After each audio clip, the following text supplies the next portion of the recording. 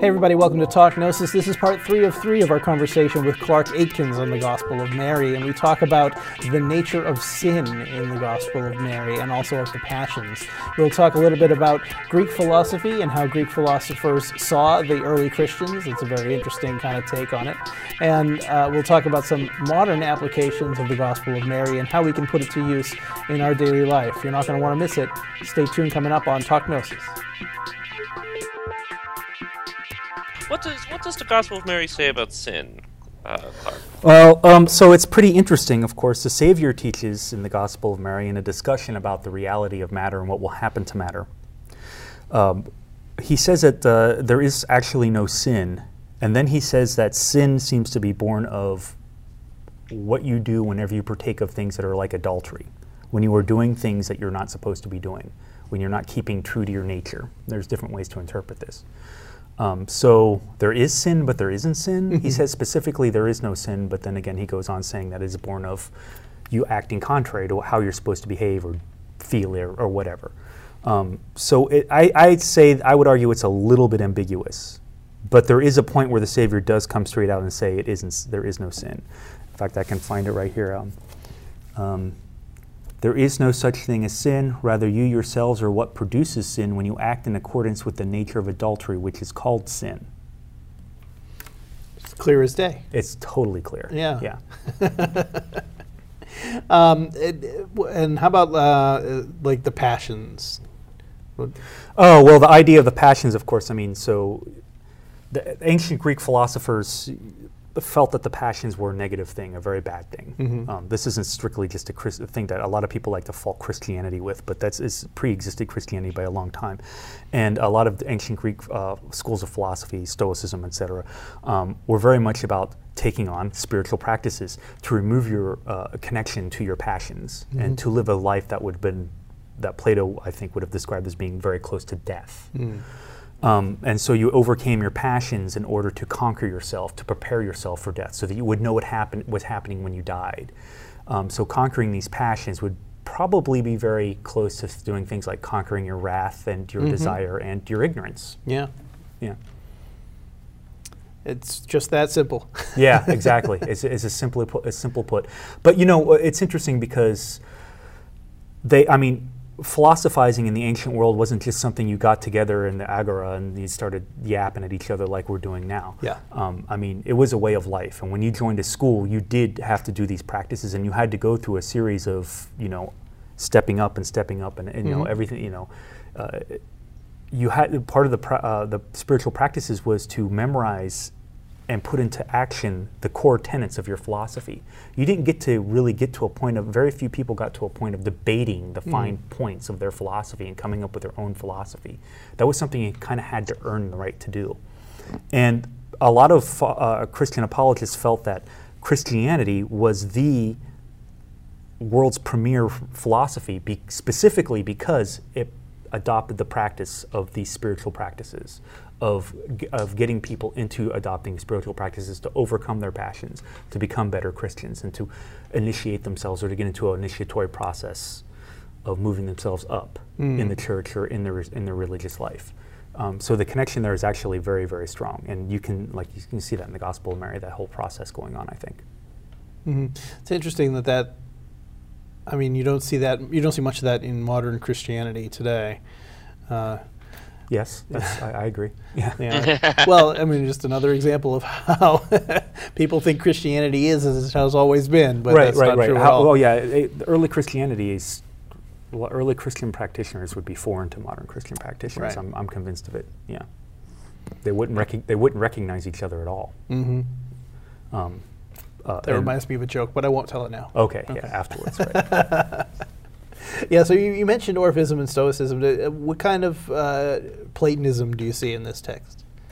Oh, well, of course, mostly I just see what we were talking about, where Plato got a lot of his ideas about what happens to the soul when it leaves the body.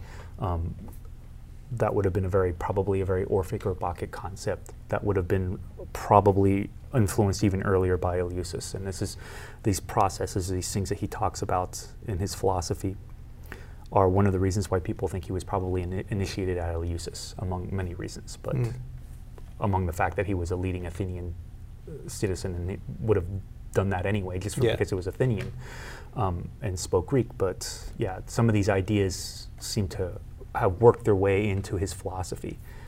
So he seems to have had some spiritual experiences again before he started philosophizing and coming up with his own system. Mm-hmm.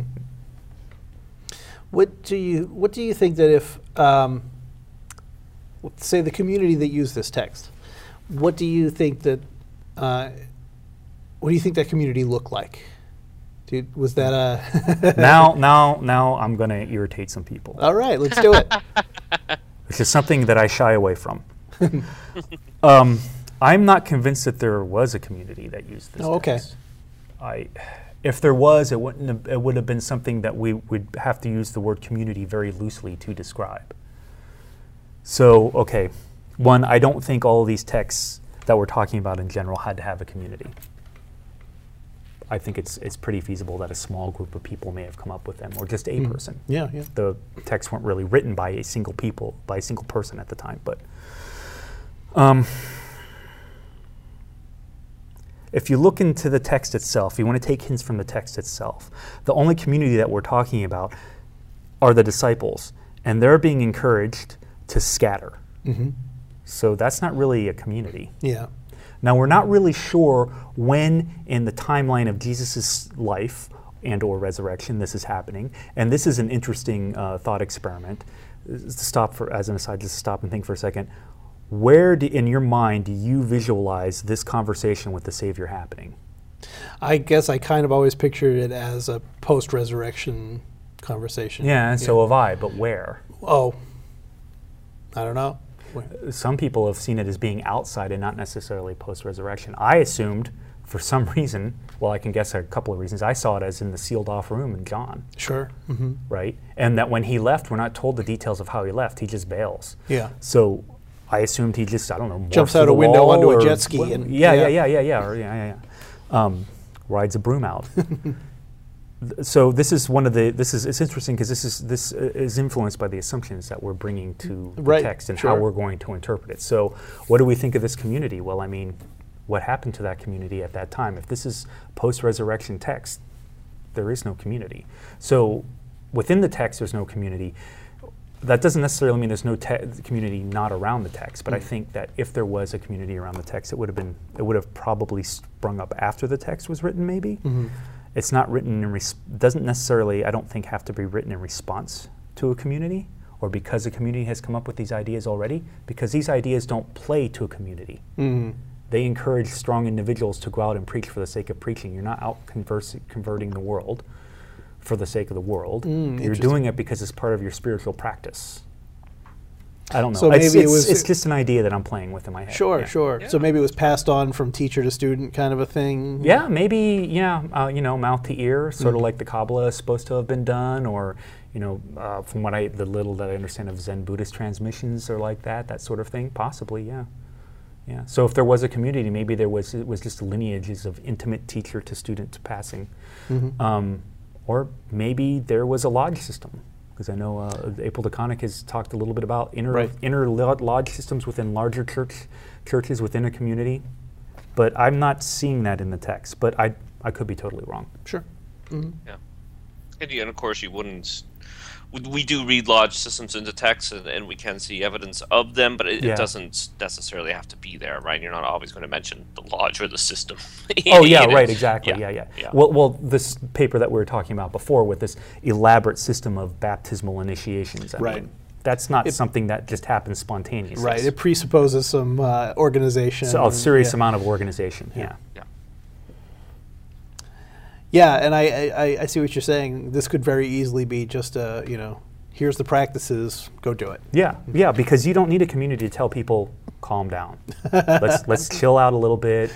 Let's calm down, everybody. We don't have to tell each other what to do all the time. Like, you don't need a community for that. Yeah. In fact, some of that I would argue might be counter-community. Sure. Yeah. Like the prescription against making new rules, right? Yeah, exactly. Yeah. Mm-hmm. And you can see that, again, even kind of leaving Gnosticism, but in what's happening in the wider Christian community, the beginning of the Desert Fathers and Desert Mothers, right, where which is an anti-community community of Christians Yeah. in many Yeah, ways. that's a good point. I hadn't thought of that, but I think you're right. Where they themselves as individuals split off from a community. Yeah. Yeah, so they can go a little bit deeper and really, really avoid bathing. Yeah. Yeah. I mean, who doesn't want to really avoid bathing? All right. What else do you find interesting about the text that we haven't talked about yet?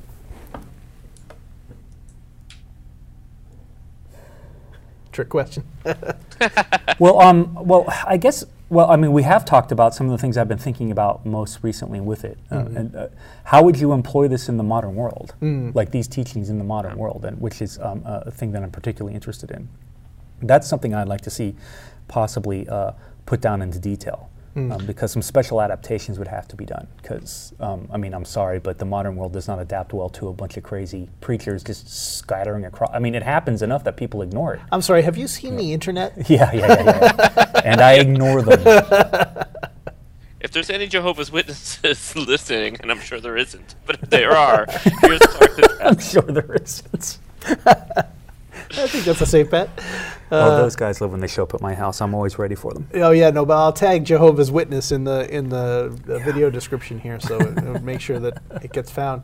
No, I like that idea actually, because I've done a similar thing. Well, I maybe not very successfully, but I've been thinking a lot about a similar thing with the Secret Book of John. And I think that's a text that's asking for it too. Absolutely, yeah. Like, what would a practice, regular old, everyday spiritual practice look like based on that text? And I think there's a lot of asceticism happening. I think that there's some kind of ascent, visionary ascent, maybe, or maybe it's just... Yeah, but that ascent process would be so detailed and complicated. Absolutely, yeah, so you'd many have to names worry about all the individual names. Oh my God, yeah, but it would. I wonder if you'd have to begin it like I was. Well, we talked about this a little bit, some sort of anointing ritual. But I mean, you would just be you would be an oil slick at the end of that.